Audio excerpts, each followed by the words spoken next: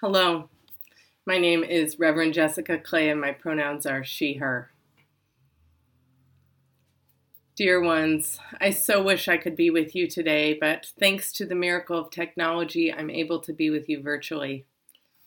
Some of you know I contracted COVID last week while visiting family. This is not the way I wanted to begin my first Advent with you all. But we all know that life happens when we're making plans. And COVID has highlighted this over and over again these past few years. The way it has made our lives come to a stop. The way it's told us we have to slow down. Made us aware of our interdependence and interconnectedness. It's made us aware of how fragile life is. Yesterday, I called several friends to get an opinion that would allow me to come to the auction last night and come to church this morning without putting people in danger. But sadly, they were all on the side of science. It's fitting that this is a sermon on mental health and the holidays because all it can take is to have a cold or COVID. Nori's here with me, being a little distracting. All it can take is to have a cold or COVID to bring up feelings of loneliness and isolation, feelings of shame around contracting it, and the strongest feeling I had yesterday, FOMO, also known as fear of missing out. I had that in spades last night. We are entering this time of Advent. The word Advent comes from the Latin word for waiting, adventus. In the Christian tradition, it was a time of waiting for the birth of Jesus. For Unitarian Universalists, it invites us into this time of waiting for the world we're hoping to bring into being and waiting for our own personal change that we hope will come. With the end of the year on the horizon, this time is one in which we often do a review of the past year. Social media will help with that. Spotify will tell you what your top songs of the year were. Facebook has an app that will show you your year in review. And many of us go through an emotional year in review, thinking back on our experiences, our moments of joy, and moments of grief and sadness and worry.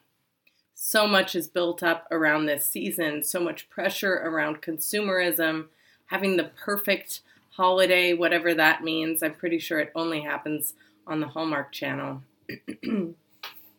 For some, this time of year is harder than any other. If you've had a beloved die this year or in previous years, memories of them are at the forefront of our minds right now. Memories of the holidays we had and the ones we wished we would have. Before and after, we are all living the after. This month is also Seasonal Affect Disorder Awareness Month. Seasonal affect disorder is a type of depression that comes on every year like clockwork. It's thought that the decrease in light is part of the cause of it. And so many people know that during the winter months we have to tend to our own mental health because it is such a tender time. As we heard from Teal's chalice lighting, many people have different coping mechanisms to help them through these times. For her, it's folding season. For others, it may be something different. And what's true is that there is pressure when people ask you, how are you? To say, I'm good, because we're supposed to be merry and make cheer right now, right? But instead, what about saying, it's a hard time for me? Because often people don't know what to do with that and awkward silence can follow. But normalizing not being okay right now is a gift that we can give each other in this covenantal community. That when someone asks you how you are, you can answer them truthfully, and we can help hold that space together. You may not want to trust everyone with telling them that you might be struggling, but finding those key people that you can trust and that you're willing to let in your circle, it's not going to make everything better, but it will be a gentle caring in the midst of loneliness.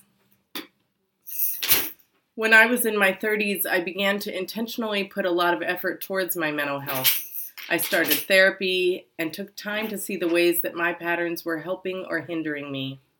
This continued to serve me as I went to seminary and became a minister, in addition to getting coaching and going to different recovery groups. When my daughter Penelope passed away and my grandmother passed away within a few months of each other, I did the work, which at that point was surviving, going to grief counseling, and moving through each day, tending to my spirit, knowing that I didn't need to make meaning out of what had happened. And so each day I tried to tend to my spirit. I prioritized exercise and meditation. And therefore, when I became pregnant with Eleanor later that year, I was caught off guard with how high my anxiety was. I thought I could tough it out because I had made it that far. But my doctor sat me down and gave me a good talking to about the importance of prioritizing my mental health before she was born. And then, after a lot of Googling, I decided to start anti-anxiety meds. Of course, I recommended them for others, but I thought I didn't need them. But they made such a difference in the rest of my pregnancy and allowed me access to joy that I didn't have before. Therefore, if you are someone who has been thinking about starting medication or you are currently on medication, I want you to know that it was and is a brave choice that you make. And sometimes the strongest choices are to say that you need help. And right now, during this season, when it seems like so many people have these perfect Instagrammable lives, we're invited to normalize naming what's hard with each other, to normalize talking about the things that we do to help us make it through, to normalize talking about hard days, normalize asking for help. The ways that we can prioritize our mental health are wide and varied. One of my friends said that she asks people to check in with her around specific dates. They do it every December, and every December she's glad that she made that ask. Some people prioritize taking walks and being out in nature. For others, it might be sitting in front of a sun lamp, and for others, it might be making your house as cozy as possible, taking time to enjoy this time of going inward, curling up on the couch with a good book or a Hallmark movie. For some, it's medication, it's therapy. For others, it might be scheduling a lot of social outings this month, maybe more than they normally would because they know it's a hard month. Advent is a time of waiting to see what's coming forth. So I invite you to think about, what are you waiting for today? What are you hoping to bring into being into the new year? What are the ways that you want to prioritize your mental health this month? What are the intentions you want to set as we move through this end of 2023? And if this whole sermon hasn't spoken to you because you don't have a hard time around the holidays, know that this season of waiting is for you as well. But this time of waiting is an invitation to spiritual practices for everyone. A time of intention, a time of mindfulness. You can still have your own folding season that can be spiritual practices.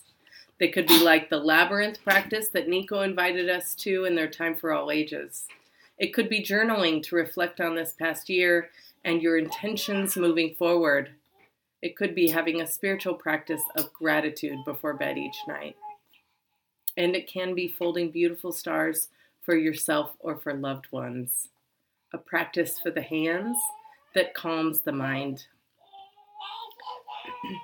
Today in the service, we get a chance to practice folding stars. Teal is going to provide some instruction, and Carla is going to put pictures on the screen so that you can fold parts of a star together. You're asked to leave the parts of the star in the basket at the end of your pews. We're going to glue them together to make stars for our pageant in a couple of weeks. And if you're watching online, while everyone is receiving folding instructions, I invite you to share in the chat what helps you to get through this time of Advent. What are your spiritual practices that ground you? What helps you prioritize your mental health?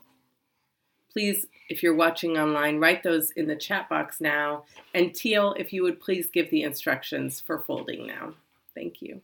In our reading earlier, Reverend Christina Herrera writes, "You stand at the edge of mystery, at the edge of the deep, with light streaming at you, and you can't hide anything, not even from yourself. When you stand there like that, then what? The armful of worries you brought to the edge of mystery have fluttered to your feet.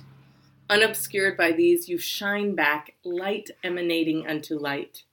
You with your broken heart and your seeking, you are the utterance of the timeless word. The name of the holy is pronounced through your being." The name of the Holy is pronounced through your being.